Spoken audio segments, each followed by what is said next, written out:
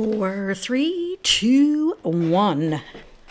Welcome, everybody, to my podcast, Mars Messina Presents.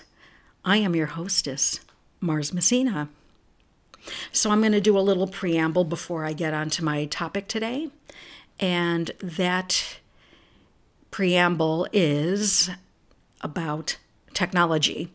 So obviously, this is my third podcast, so I don't have state-of-the-art equipment yet. I have a pretty good mic. I have a nice condenser cardioid mic, but I'm not soundproofed or anything like that. And it's impossible, really, to get rid of extraneous ambient noise. You can cover it up a bit, but you can't really get rid of it. And I chose early Saturday morning to do my recording because it's quiet. However, of course, because I'm recording, there's been sirens, there's been airplanes, dogs barking, and hot rods going down my street already. And it's not even 7 a.m. But of course, that's because I'm recording. So I'm telling you this so that you can be patient with me until I get up to speed with state-of-the-art equipment, which I hope happens soon, but it's not yet. So bear with any extraneous noise. So anyway, on to today's topic, which is social commentary.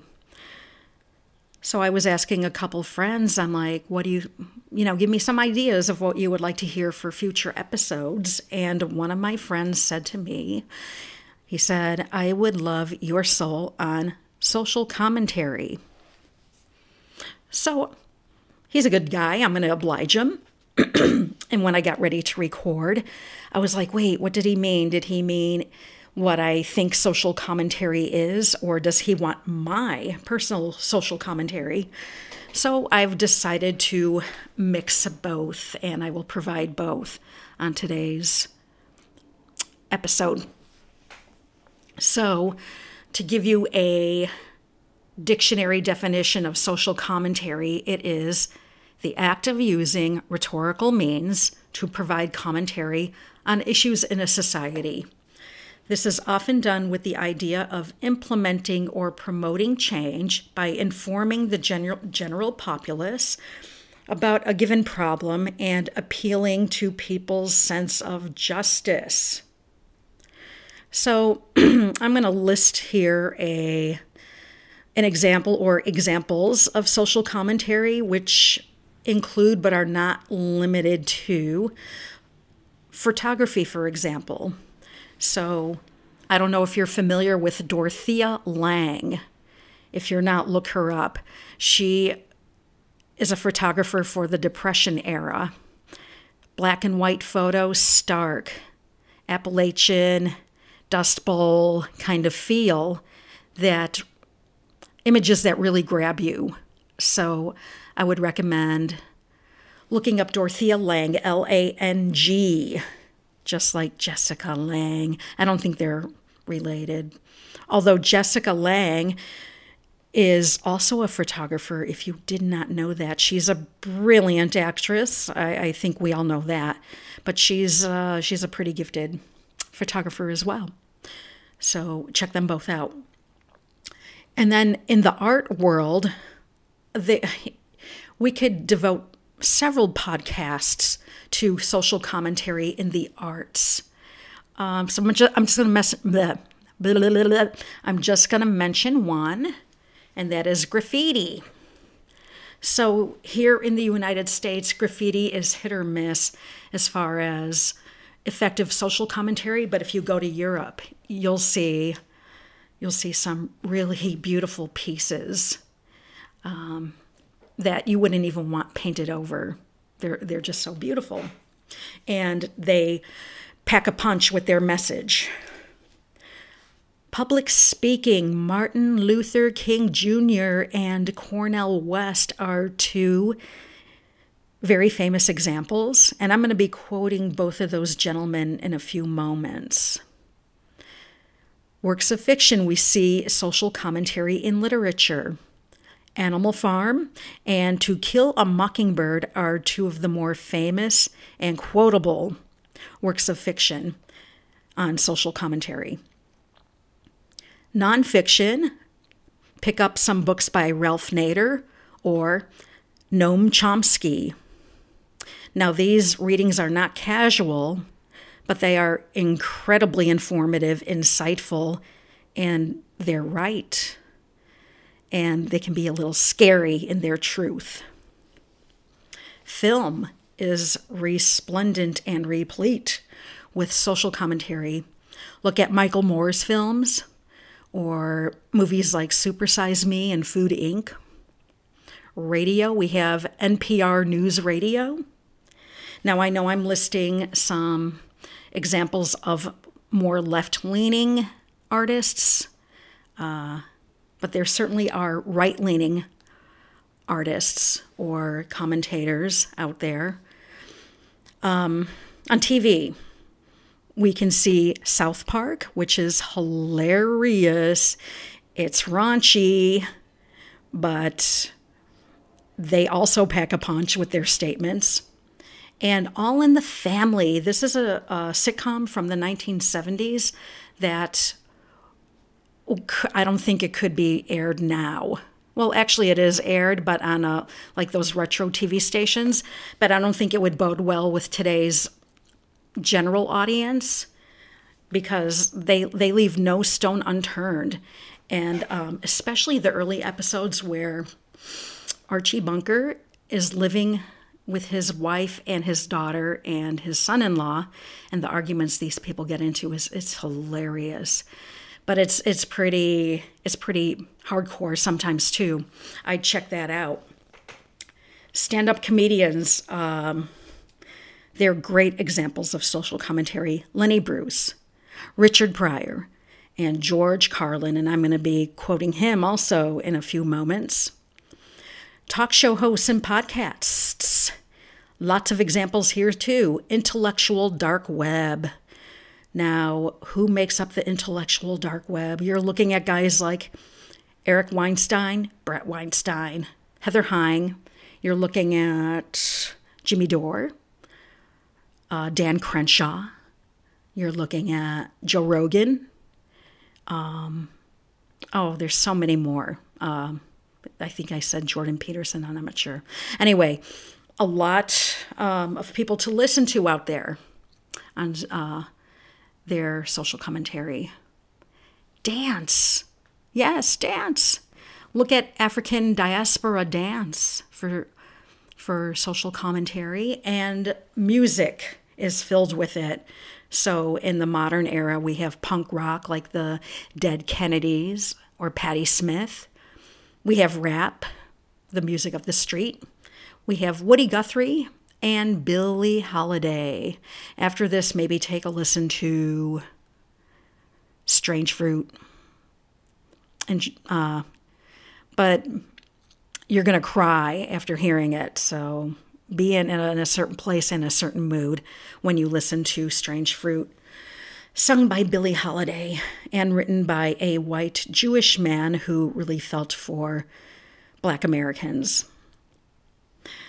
So anyway, Martin Luther King Jr., who said, "I have a dream that one day this nation will rise up and live out the true meaning of its creed. We hold these truths to be self-evident, that all men are created equal." Beautiful words, poetic words, words that are timeless. There's few people who can disagree with that. In fact, it's resonant. People feel this. So that's why he's so beloved. That's why he's so revered today. But remember, at the time when he was living, when he was active in his activism, he was one of the most hated men in America by definitely white people, but Black people too. Now, when he says something like, "A nation that continues year after year to spend more money on military defense than on programs of social uplift is approaching spiritual death." Now, he's taking us all to the judgment seat on this one.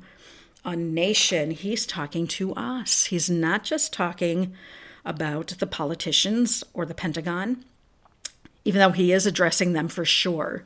But he's holding us all accountable because our tax dollars go to machines of death rather than programs that are life-affirming.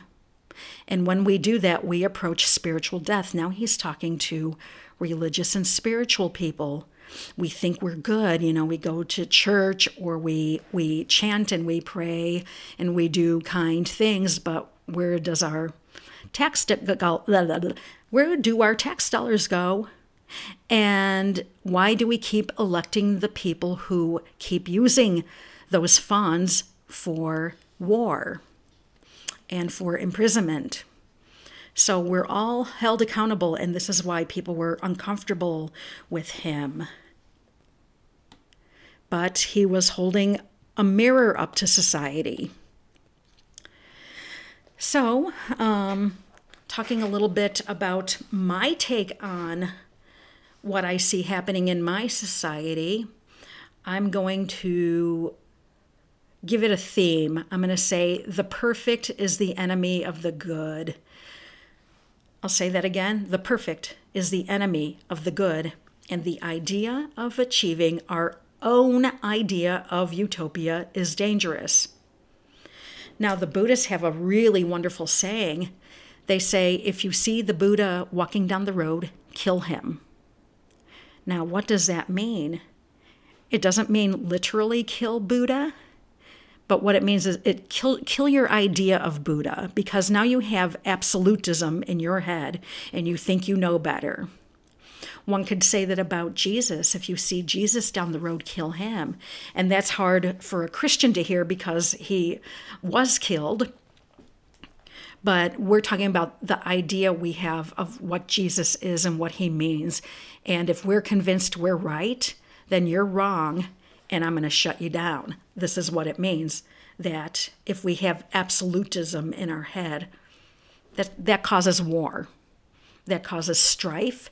You're going to be doing nothing but arguing. So Cornel West puts it a little bit better than I do. He said, to accept your country without betraying it, you must love it for that which shows what it might become. America, this monument to the genius of ordinary men and women, this place where hope becomes capacity, this long, halting turn of no into yes, needs citizens who love it enough to reimagine and remake it. So that's the core of humanity, is that we can reimagine, we can remake, we can have creativity, and we can expand our hearts. We can't be perfect. We're always going to strive for perfection, but we're not going to get there. And it's in this struggle that we find more in common with each other than not. He went on to say, the country is in deep trouble. We've forgotten that a rich life consists fundamentally of serving others, trying to leave the world a better place than you found it. We need the courage to question the powers that be, the courage to be impatient with evil and patient with people, the courage to fight for social justice. In many instances, we will be stepping out onto nothing and just hoping to land on something. But that's the struggle. To live is to wrestle with despair, yet never allow despair to have the last word. So he's talking about selflessness. He's talking about growing. And that's what makes for a good society, where there's a little more equity. There's understanding and peace, because we all know we're in it together. George Carlin says, political correctness is America's newest form of intolerance. And it is especially pernicious because it comes disguised as tolerance.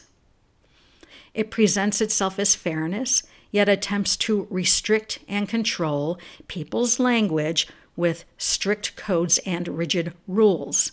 I'm not sure that that's the way to fight discrimination.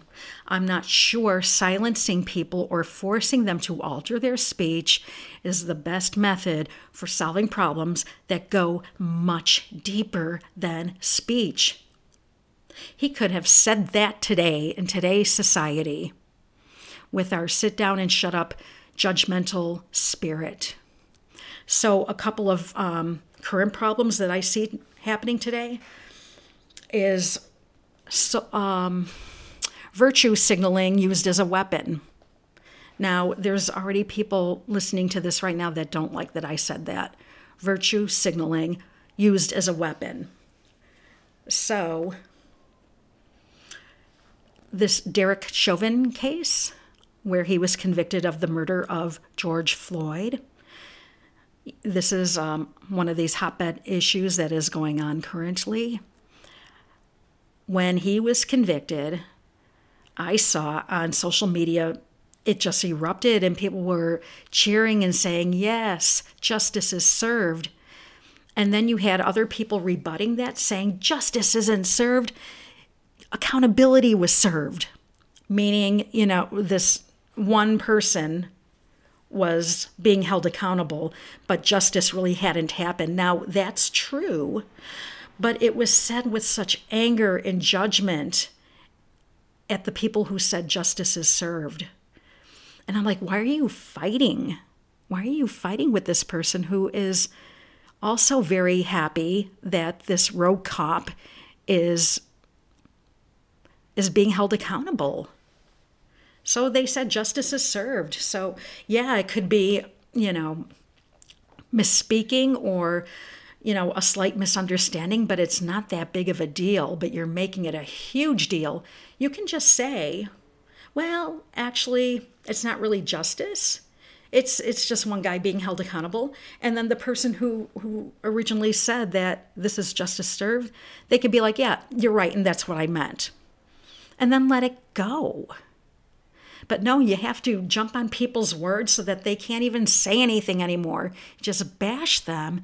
And it's one thing to be arguing with somebody who doesn't agree with you, but now we're arguing with people who agree with us. And it's getting impossible to speak out. You end up silencing yourself because you don't want the headache. You don't want to have to completely all the time explain every single word that you just said. I'm responsible for what I say, but I'm not responsible for how you interpret it. I'm going to put it that way. So these slogans are out there, like the Chauvin conviction is not justice, it is accountability. And we see it on memes and we hear it in sound bites and we're bombarded with it every single day, all the time. And it gets in your head. And what people do is they use that and regurgitate it out and they use it to hurt someone else by saying, I'm right, you're wrong, sit down, shut up. And we're not going to advance. We're not going to progress if we keep speaking to each other this way. And I think that's the danger of today's media. Now, behind all media throughout time, you always had conspiring minds doing things in secret to advance certain ideas and to make the populace buy into them, almost like hypnotized little robots. Now, that's getting a little bit easier to do with today's technology. The internet, as much of a great tool that it is, it drains us of our free will, our creativity, and our imagination, and it makes us reactionary. It sends out signals and images to us, and we are bought with those images, and we're told what to think because we're cyborgs. We are attached to our smartphones, we're attached to our tablets, and to our laptops and computers, and we can't do without them. Our schedules are on there, our emails are on there, our voicemails are on there, And we're constantly attached, we're constantly plugged in, and we're constantly being told what to think. Now, when I was growing up, I was on the cusp between analog and digital. And so I was reading magazines when I was a kid. So you don't see this much anymore. You do see little sections of magazine stands in a store, but there used to be huge displays and even stores that were dedicated to magazines and newspapers all over the place. And when I was about 12, 13 years old, I was reading 17 magazine. Now, there was an ad in 17 magazine that really struck my sensitive growing mind, and it was an ad for shoes. But here was the image. I'm going to take you there. Dark alley, garbage strewn all over the floor, trash cans, graffiti on the wall, and in the main trash can where the spotlight was, there were women's legs sticking up out of it. So a woman had been apparently thrown down into the trash can head first, and her legs were sticking out, but the feet had a beautiful pair of red leather shoes, and that was the ad. So what's the message to a 13-year-old? You may be trash, but at least your shoes look good. And worse, because it was such a violent image. That was one ad that appalled me at the time and appalls me even more because I can't get rid of that image. It's stuck in my head. It will never go away. It's like having a dirt spot that just never comes out of your clothing. Like Lady Macbeth saying, out, out, damn spot, I can't get rid of that image. And another one, it was in another magazine, also geared toward teenagers and young women. And this one was for vodka. And the vodka bottle itself, when it was clear, but if you look through the logo, there was actually an image of a skull and crossbones. If you look really close, you could see it. And then, so that's subliminal marketing. And in the background, it was in a bathroom, so this bottle is sitting on some sort of stand or dresser type thing. And in the background is the tub with the curtains drawn, and the curtains are sheer so you can see through them, and you see the silhouettes of a man and a woman embracing, but one of the arms of the man is sticking out, grabbing for the bottle. And this is the image that they're selling to young kids. And again, that's an image that has not left my head. And you have to think about what that does to a young person whose prefrontal cortex is not completely developed. And we're bombarded with these images constantly. And it's even more so than when I was a kid, because now everyone's plugged into the internet where this stuff is all over the place. Now, George Carlin said, again, government wants, I'll start over again. Blah, blah, blah. Government want to tell you things you can't say because they're against the law. Or you can't say this because it's against a regulation. Or here's something you can't say because it's a secret. You can't tell him that because he's not cleared to know that. Government wants to control information and control language because that's the way you control thought. And basically, that's the game they're in. Now, I might add to that, and they're winning. They're destroying us with bread and circuses because we buy it. We don't even learn from ancient Rome. Ancient Rome, who left so many records for us of what happened there, and we can't learn from it. Bread and circuses will destroy us. And we keep buying it, and they in turn buy us. But there is hope here. We can be better because we realize what's going on. So we can be better. We can love this world for what it can become. We can love others for the people they have the potential to be. You can love yourself for the man or the woman of whom you dream. We should and we must embrace each other's differences, because differences are there to learn from and they're there to keep us in check. They're not our enemy. So lately there's been these news reports of UFOs, and I'm going to talk about UFOs more probably next week. But anyway, there's been these official reports coming out of the Pentagon and the Defense Department about official sightings from the military where they either videotaped or just had an eyewitness account of seeing UFOs. So they're not necessarily saying that these spacecraft are being driven by space aliens, but they don't know where these come from. And so they're watching them. But they released these reports that were classified for decades, and even new news, people seeing him just in the last couple years. And now they're talking about it. Now it's not being dismissed. Now they're actually saying, yeah, there's something to this. Now, what I imagine that if it is visitors from another planet, I take that as a message like, hey, humanity, look what you can do if you don't kill each other.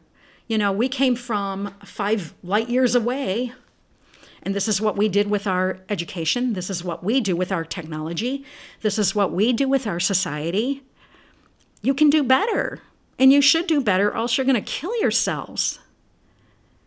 You know, I think that's a message maybe that we should be taking from these UFOs.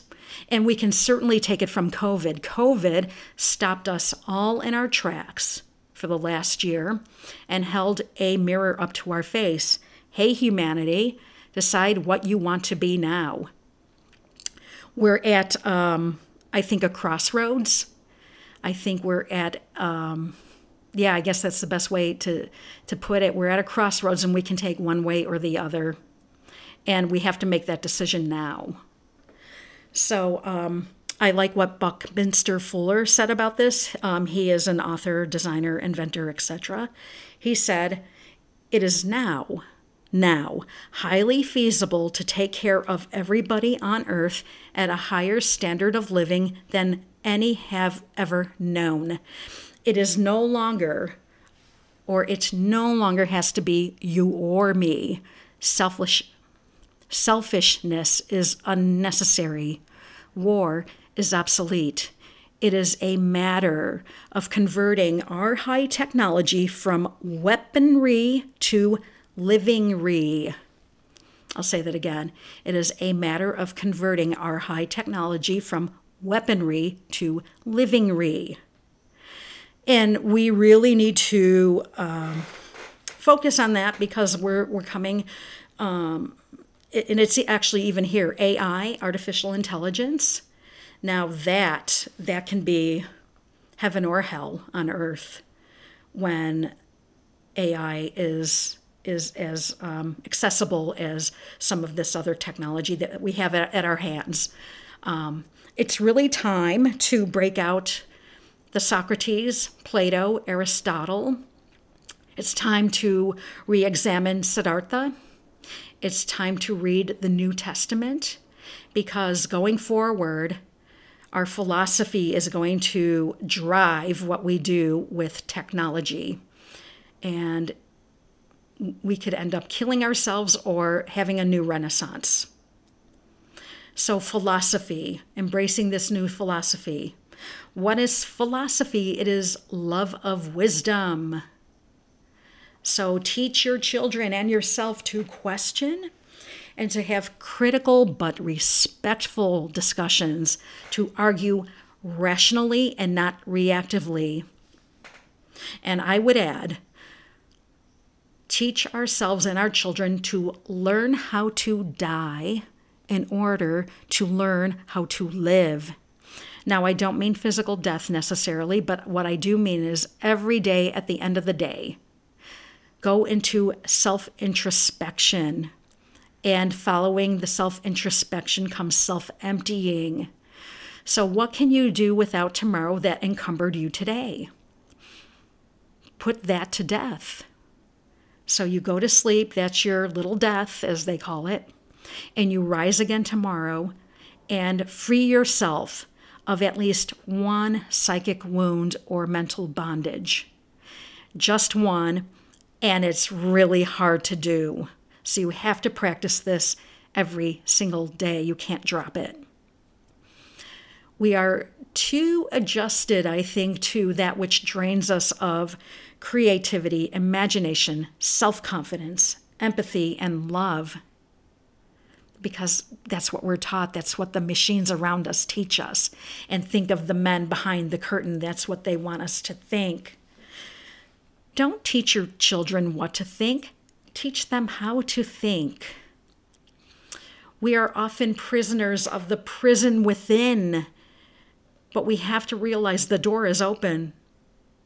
And we need to run out of that prison when we're ready. But until then, we should sit with each other, hands around each other's shoulders, because we all know what it is to struggle. Some have different struggles, some have worse struggles, but we all understand heartbreak and being contrite. And that's where we find common ground. And so I'm going to end today's episode with bedtime stories from the Acoustic Bookshelf. And I will be reading from Songs of Innocence by William Blake, the poem The Chimney Sweeper.